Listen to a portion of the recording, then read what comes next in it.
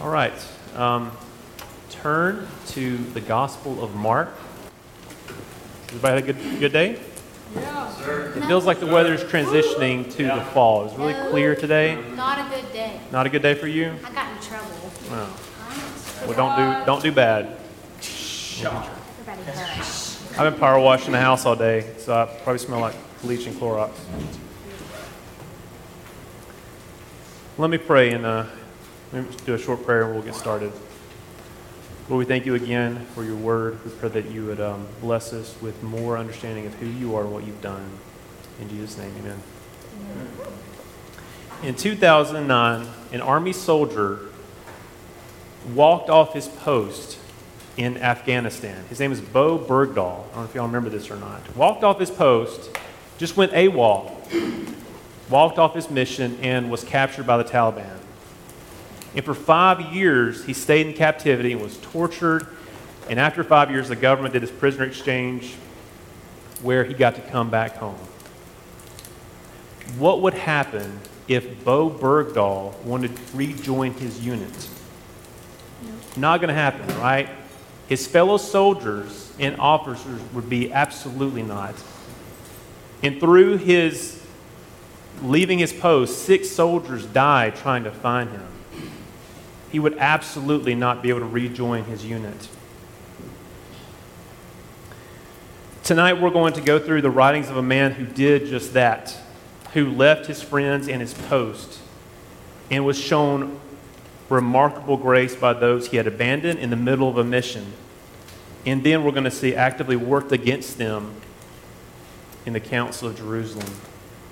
Tonight we're going to cover the Gospel of Mark, but before we do that, I want to touch on the grace of God and the power of the gospel shown to Mark that led him in his writing the gospel, his gospel. First, when do we first hear about Mark? Actually, before we go to Mark, let's look at the book of Acts. Turn to Acts chapter 12. And it's kind of confusing because you have Mark, sometimes he's called John, sometimes he's called John Mark. So, based on where we're at, this is all the same person. In Acts chapter 12, Herod is persecuting the church. He just killed James, the brother of John, and Peter is next to die. But the church in Jerusalem prayed, and the angel of the Lord frees Peter, and he escapes. And where does he go? He goes to Mary, the mother of Mark.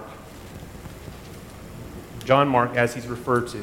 Look at Acts 12, verse 12.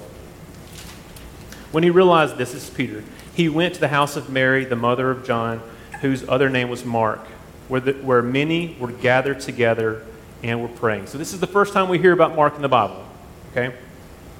Mark must have impressed Paul and Peter and Barnabas because they take Mark on their first missionary journey to Cyprus to preach the gospel to the Jewish synagogues. So go to the next chapter, Acts 13, verse 5. So they're on mission.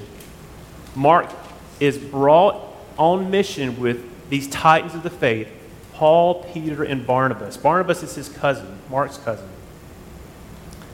Acts 13:5, it says, when they arrived in Salamis, they proclaimed the word of God, as synonymous with the gospel, in the synagogues of the Jews. And they had John, which is Mark here, to assist them. Then the group encountered a Gentile proconsul who was accompanied by this false prophet magician. Look at verse 6. And when they had gone through the whole island as far as Paphos, they came upon a certain magician, a Jewish false prophet named Bar-Jesus. Sounds like a false prophet, Bar-Jesus. Come on. Make it a little bit less obvious here. He was with the proconsul Sergius Paulus, a man of intelligence who summoned Barnabas and Saul and sought to hear the word of God. Again, the gospel. But Bar-Jesus, or Elymas, the magician, for that's the meaning of his name, opposed them, seeking to turn the proconsul away from the faith. But Saul, who's also called Paul, filled with the Holy Ghost, looked intently at him and said, "You son of the devil, you enemy of all righteousness, full of all deceit and villainy. Will you not stop making crooked the straight paths of the Lord? And now, behold, the hand of the Lord is upon you, and you'll be blind and unable to see the sun for some time. And immediately a mist and darkness fell upon him, and he went about seeking people to lead him by the hand. Verse 12. Then the proconsul, Sergius Paulus, believed when he saw what had occurred, for he was astonished at the teaching of the Lord. This magician, he sounds like Grandma Wormtongue from Lord of the Rings, like this little parasite person that's with the king, leading the king astray and giving misdirection. God blinds this magician, and God saves Sergius Paulus, a Gentile. And that's going to be important here in a second. Paul tells Sergius Paulus that salvation is by faith, trusting in Jesus as Lord and Savior. And through this exchange, there's no mention of circumcision, no going under the law, because Jesus fulfilled the law, so that you can put your faith and trust in him for your righteousness. Look at Acts 13:12. Then the proconsul believed when he saw what had occurred, for he was astonished at the teaching of the Lord. Okay, so things are going good. They're on this mission together, Paul, Peter, Barnabas, and Mark. And a great win happens. This proconsul, Sergius Paulus, this Gentile, comes to know Jesus on their first mission. And what happens next is shocking. The timing of it is strange and puzzling. So let's look at this. Mark decides to take it up and go home. The timing of Mark's desertion gives us a clue as to possibly why he left. Look at verse 13. Now Paul and his companions set sail from Paphos and came to Perga in Pamphylia. And John, again, who's Mark here? This is Mark. Mark left them and returned to Jerusalem. It's strange that Mark leaves Paul, Peter, and cousin Barnabas after a great win. Mark does a Bo Bergdahl and leaves his post. After assisting them through the whole island as far as Paphos, Mark defects, goes back to his mom's house in Jerusalem. And if you're Paul, you're thinking, you witnessed all these things, this miracle, this magician going blind, God miraculously saving Sergius Paulus, a Gentile, and now you want to leave? You're abandoning us. We need you, Mark, and you're going to go home. Mark might have thought, like the Galatians, that Gentiles must take on Jewish customs before becoming Christians. So let's do a little detective work. Based on the information in Acts 15 that we're going to get to, the timing of his departure could have been because of what I just said. He was offended by the idea that this Gentile could go straight to being a Christian without first becoming a Jew. He just goes, just bypass, nothing, just becomes a saint, pagan to saint, without becoming a Jew first. One commentary says, Paul and Barnabas did the unthinkable. They welcomed the Gentile into the kingdom of God without requiring he become a Jewish God-fearer first. Mark watched as Paul pronounced by faith in Jesus Christ, Sergius Paulus had gone from pagan to saint without first becoming a Jew. Mark possibly thought, how could this Gentile ruler go from pagan to saint without circumcision or going into the Mosaic law? Because of that, Mark abandoned the mission. He returned to his home, and we're going to later see possibly fuels controversy as they sought to undermine Paul and Peter and Barnabas in Jerusalem. And we're going to get to this. And we know this because of Acts 15. Actually, turn to Acts 15. And we're going to get back to the Gospel of Mark in a second. I'm just trying to give you a preference of why this is awesome that the Gospel of Mark exists. So look at Acts 15. This is in Jerusalem, where Mark left to go back to after leaving the mission, going AWOL. Verse 1. But some men, and again, Mark might have been more than likely in this mix here, at least the key witness to their accusations, came down from Judea and were teaching the brothers, unless you're circumcised according to the custom of Moses, you cannot be saved. Talking about the Gentiles. These Gentiles are going to be saved. It's circumcision. It's going to the custom of Moses. Now, what did Mark witness back in on the mission? in Cyprus. Paul, Peter, and Barnabas are teaching just the opposite of what these guys in Jerusalem are claiming they shouldn't do. Mark has firsthand experience of Paul, Peter, and Barnabas teaching just the opposite when they shared the gospel to the Gentile Sergius Paulus in chapter 13. Again, you see this flow of sequence of events which leads me to the idea that Mark might have not understood exactly salvation by grace through faith, and that's it. He's offended by this idea this Gentile could just get right into the faith, so he leaves.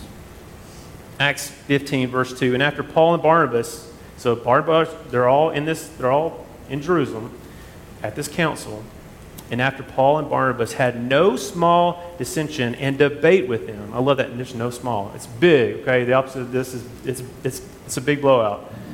Paul and Barnabas and some of the others were appointed to go up to Jerusalem to the apostles and elders about this question. So there's no doubt this group got their info possibly from Mark after he returned to Jerusalem. Mark had firsthand experience of hearing Paul and Peter's gospel message to the Gentiles. Like, tell us, Mark, what'd you witness these guys, Paul and Peter, telling the Gentiles? Like, Paul just declared that this Gentile, Sergius Paulus, was saved by grace through faith. Mark might have heard something like Paul said in Galatians 3:21 come out of Paul's mouth when he shared the gospel with the Gentiles. But now the righteousness of God has been manifested apart from law, although the law and prophets bear witness to it. Mark must have been confused at the very least, if not hostile, against Paul, Peter, and Barnabas' message. And we see this. We see that, look at Acts 15:5. Some believers who belonged to the party of the Pharisees rose up and said, "It is necessary to circumcise them," them being the Gentiles, in order them to keep the law of Moses. So this debate in Jerusalem between Paul, Peter, and Barnabas and these men of Jerusalem. And after some debate, Peter shuts them down. Look at verse 4. When they, Paul, Peter, and Barnabas, came to Jerusalem, they were welcomed by the church and the apostles and elders, and they declared all that God had done with them. Again, that first missionary journey. But some believers who belonged to the party of the Pharisees rose up and said, "It is necessary to circumcise them in order them to keep the law of Moses." Verse 6. And the apostles and the elders were gathered together and considered this matter. And after there was much debate, Peter stood up and said to them, "Brothers, you know that in the early days God made a choice among you, that by my mouth the Gentiles should hear the word of the gospel and believe. And God, who knows the hearts, bore witness to them, giving them the Holy Spirit, just as he did to us. And he made no distinction between us and them, having cleansed their hearts by faith. Now, therefore, why are you putting God to the test? By placing a yoke on the neck of the disciples that neither our fathers nor we have been able to bear. But we believe that we will be saved through grace in the Lord Jesus Christ, just as they will, just as the Gentiles will." And all the assembly fell silent, and they listened to Barnabas and Paul as they related what signs and wonders God had done through them in the Gentiles, possibly mentioning the magician going blind. Y'all see the connection here? These Judaizing believers get shut down. Mark must have looked foolish. I left. I got offended. I didn't understand the gospel fully here. And I went back to Mom's house. And this is so good. I love this. This is so awesome. Mark's like, "My bad. Can I return on mission with you guys?" Okay? Either he was invited by Barnabas or he wanted to go back on mission with Paul and Peter and Barnabas. And look at Acts. Again, this is all playing out very sequentially. Acts 15:37. Y'all see that? Barnabas wanted to take John, called Mark. First of all, make up your mind. Just call him Mark. All right? Barnabas wanted to take Mark back on the mission after Mark left, went AWOL, and decided to go back home. And you can imagine Paul being like, Barnabas, your cousin left us and was on the other side of this debate that happened in Jerusalem. Why would we bring him back to the mission?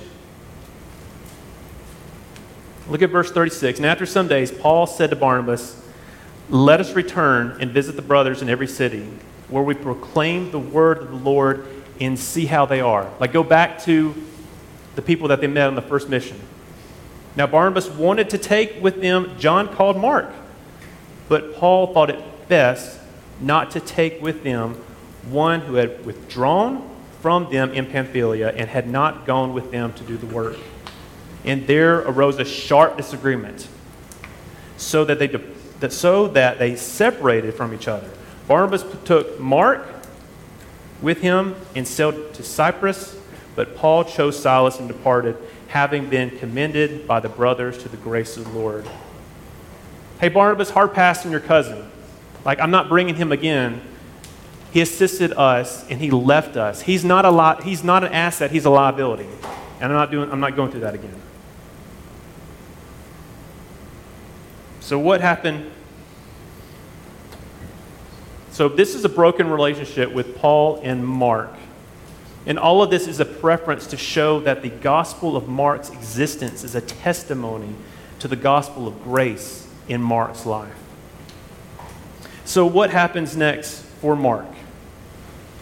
Like Barnabas, Peter offered grace to Mark and took him as his sidekick. The gospel of Mark primarily follows Peter's account of Jesus. Peter is the gospel of Mark's primary source. Okay, so all that to say, I want you to appreciate this existence of the gospel of Mark. Let's go to the gospel of Mark, okay? And just hit the high notes here in a big picture form. The gospel of Mark's theme is Jesus is the suffering servant of Isaiah's songs. Jesus is a suffering servant of Isaiah's songs. Matthew's theme is Jesus is the long-awaited genealogical king of the Jews. Luke is that God's salvation has arrived with the coming of Jesus, the Messiah. John's theme is Jesus is God and the Savior of the world. But Mark is focusing on Isaiah's promise of the suffering servant that will save, which is a hard idea for these Jews to understand. They wanted to get rid of the Romans. They didn't feel like they needed some servant to come on and take the yoke of the law on their behalf. Jesus came to carry the descendants of Abraham and all those who put their faith in him on his back, carrying them over the demands of God's law, ending with him dying for their sins. All throughout Isaiah, we read, the servant will be marred, beaten, wounded for the transgressions of his people. All we like sheep have gone astray. We've turned to everyone has turned their own way, and the Lord laid on him, Jesus, the iniquity of us all. This is Isaiah 53:6. His suffering will result in the sprinkling of many nations, Isaiah 52, and healing.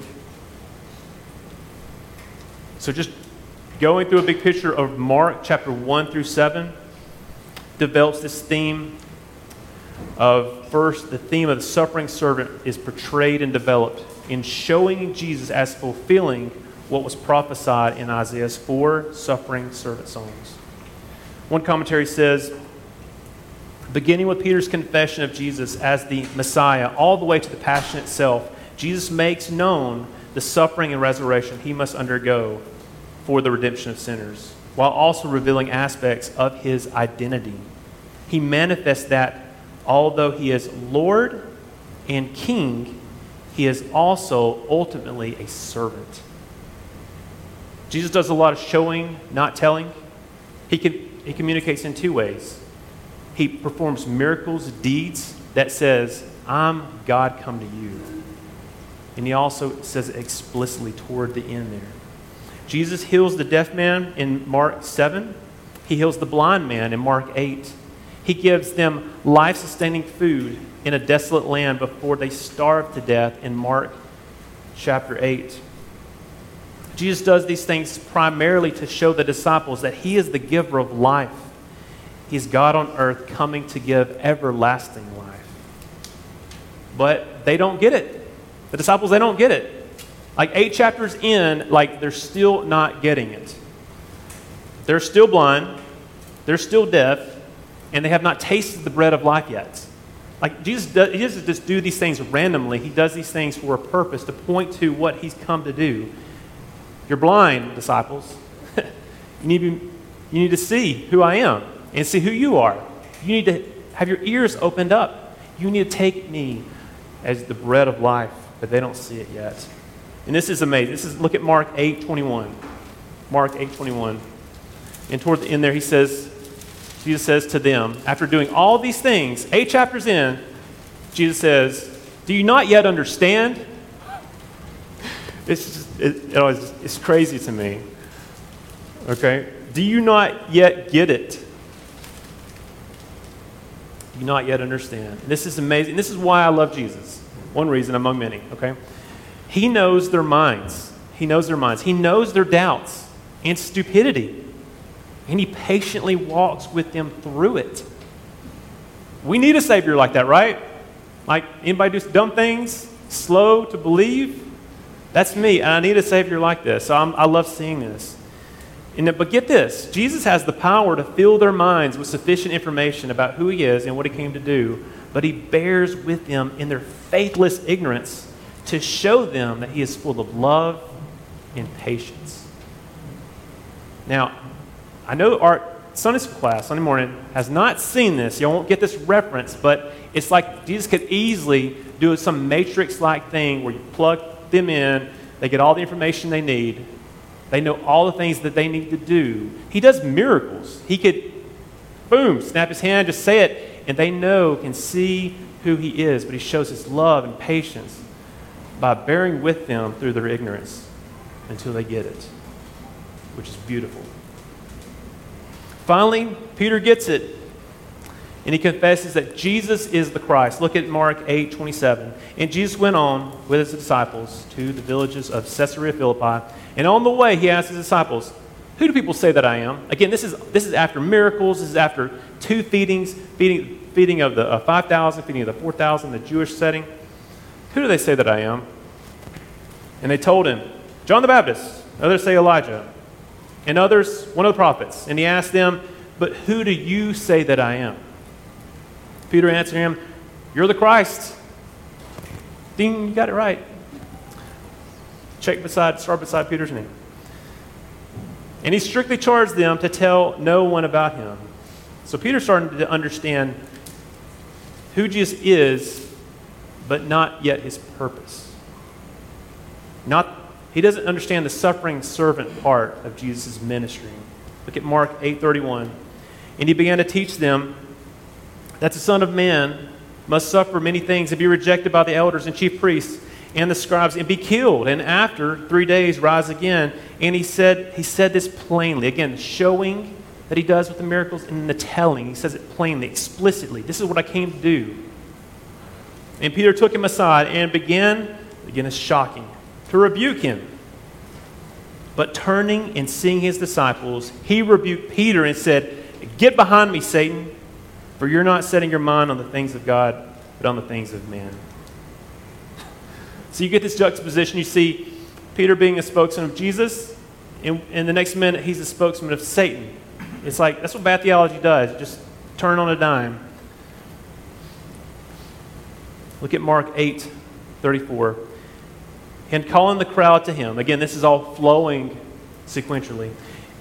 And calling the crowd to him with his disciples, he said to them, "If anyone would come after me, let him deny himself and take up his cross and follow me. For whoever would save his life will lose it, but whoever loses his life for my sake and the gospel's will save it. For what does it profit man to gain the whole world yet forfeit his soul? What can a man give in return for his soul? For whoever is ashamed of me and of my words is an adulterous in this adulterous and sinful generation. Of him will the Son of Man will also be ashamed when he comes in the glory of his Father with the holy angels." So, Tiffany and I are building a house, and last week I tried to share the gospel. I shared the gospel with one of our contractors. He's a nice, good old boy, and I'm asking him, you go to church anywhere? Like, no, I don't go. I believe in Jesus. It's kind of like everybody in the South has this kind of personal pet Jesus in their pocket that they pull out to feel good about life, about themselves. And so I try to share the gospel. And I'm starting to do this more and more when I share the gospel. I want to get to deny yourself. You don't go to church. Going to church is not going to save you, but it's a low energy sign that Jesus is Lord of your life when you plug into a local church and you're serving. And so I'm trying to help him see, no, you're not. Say your pet Jesus in your pocket is not going to save you. He's not Lord of your life. You're Lord of your life. You're Lord over your Sunday, not Jesus. There's no denying yourself. And that's what Jesus is saying to all of us, say to his hearers and us tonight. Take up your cross and deny yourself. There's this cutting away decision you need to make to follow Jesus. Have you cut away from the world and are following Jesus? Continue on through Mark. Jesus shows, not tells, this in another big way. Look at Mark 9, verse 2. And after 6 days, Jesus took with him Peter, James, and John and led them up a high mountain by themselves, and he was transfigured. Transfigured means you're transformed. He was transformed into something more glorious and elevated than previous form before them. And his clothes became radiant and intensely white, as no one on earth could bleach them. And there appeared to them Elijah with Moses. And they were talking with Jesus. And Peter said to Jesus, Rabbi, it's good that we're here. Let us make 3 tents, one for you, one for Moses, and one for Elijah. For he didn't know what to say, for they were terrified. And a cloud overshadowed them, and a voice came out of the cloud. This is my beloved Son. Listen to him. And suddenly, looking around, they no longer saw anyone with them but Jesus only. So all of Mark 1 through 8 is leading up to show that Jesus is superior to the law of Moses, is superior to the prophets. Did the disciples listen to Moses? Absolutely, they did. Did the disciples listen to the prophets, represented by Elijah here? They did. But God's message here is listen to him. Listen to Jesus as the final and ultimate revelation. Jesus predicts his death a second time. While in Galilee, Jesus says his ministry will lead to his death, which carries on this theme of the suffering servant. This time, he makes it abundantly clear that, this is Mark 9:31, he will be delivered into the hands of men, and they will kill him. This action of being delivered into the hands of men displays surrender that Jesus exemplifies as the suffering servant of Isaiah. Following this prediction is a climax of the development of this suffering servant theme. After the request of James and John to sit at the right hand of the Father, remember that? Who's going to be the greatest? Can I sit there? Jesus openly and explicitly speaks of his nature as servant to mankind when he says, this is Mark 10:45, if you want to see it. Mark 10:45. For the Son of Man also came not to be served, but to serve and give his life as a ransom from many. This verse goes into the highlight reel of the book of Mark as it connects to Isaiah, this promise that is fulfilled. Christ came to earth for one ultimate purpose, for the redemption of the world. Jesus, he rejected this idea that let's just take on, these crowds want to make him king. Remember in John chapter 6, they all want to make him king by force? But his primary goal on earth was to serve, which he did through the healing of the sick, raising the dead, teaching. However, he ultimately came to suffer and die in order to defeat sin and death on the cross and rise from the dead, standing as our justification for our forgiveness and access to God. The great reveal in Mark is that the king will be crushed. We have salvation by his service to us. Jesus serves us by carrying us over the tightrope of God's law to the other side. Isaiah 53:5 says, "But he was pierced for our transgressions, he was crushed for our iniquities. Upon him was the chastisement that brought us peace, and with his wounds we are healed." The first servant king, Adam, failed. The last servant king obeyed and kept fully the law so that we could receive the covenant blessing of eternal life. Leviticus 18:5 says, "Do this, the law, and live." The gospel is, you live, now do. You live in Jesus. You taste the bread of life. He's made you spiritually alive. Out of gratitude and appreciation, do. Do the service that you, do the commandments that you are called to do. Out of life, you do them. This life is possible because the servant king did this and lives. And we live in him. We get this term all throughout the New Testament of in Christ. It's a covenantal term. If you're putting your faith in him, you're in this new covenant with him. And if you live in him, you've turned from your sins and you put your trust in the servant king, and you'll be saved. He suffered in service for the glory of God and for your salvation. Tonight, do you recognize what he's done? Or are you like the disciples in Mark chapter 8, verse 21, that still don't understand? Is Jesus saying, do you not yet understand? Do you not yet understand who Jesus is, who you are, and what you need to do in faith and repentance to be saved? We're here tonight. This is why we do this on Wednesday nights. We go through the scripture, which is why we do this on Sunday morning, so that you guys will understand. We want to do our very best to unpack this so that you have an informed faith in why you should trust in Jesus. So he's not a stranger. Like, you haven't seen Jesus face to face. It's like a stranger if you're not wrestling with these truths. You're not seeing who he is and what he came to do. The disciples could not appreciate all that he's done until they got it. So in closing, in picking up the drama outside of this book, what happened to Mark's relationship with Paul? I imagine Peter could see himself in Mark after denying Jesus 3 times. Like, how can I not forgive Mark after I denied Jesus 3 times? Come on, Mark, you're my buddy, sidekick. Let's go on mission together. In fact, I got some things to tell you. You write it down.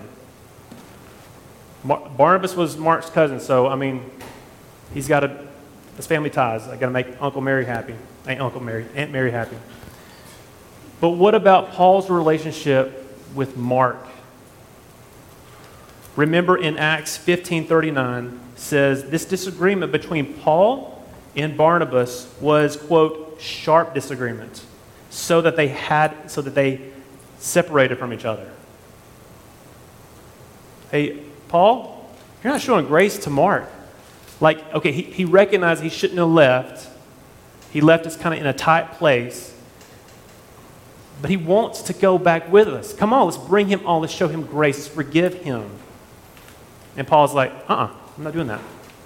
He's not an asset. He's a liability, and I'm not doing that anymore. It's a sharp disagreement. That's how bad it was. Like Barnabas, you're going to go take Mark. You're going to go along. I'm taking Silas, and we're going to go this way. You can go that way. Somebody was not applying the gospel to this situation. These two titans of the faith should not sharply disagree. When two believers are in conflict, one or if not both parties are not applying the gospel. After Mark leaves and possibly throws his mentors under the bus in this Jerusalem debate,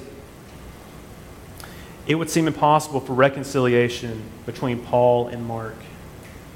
But the gospel of Jesus reconciles us to God and each other if we apply it to the situation. And I love this. This is so good. I don't know how much time passed, but we read this grace-filled verse in 2 Timothy 4:11. 2 Timothy 4:11, if y'all want to read along, it's just a verse. Paul says, Luke alone is with me. Get Mark and bring him with you, for he is very useful to me for ministry.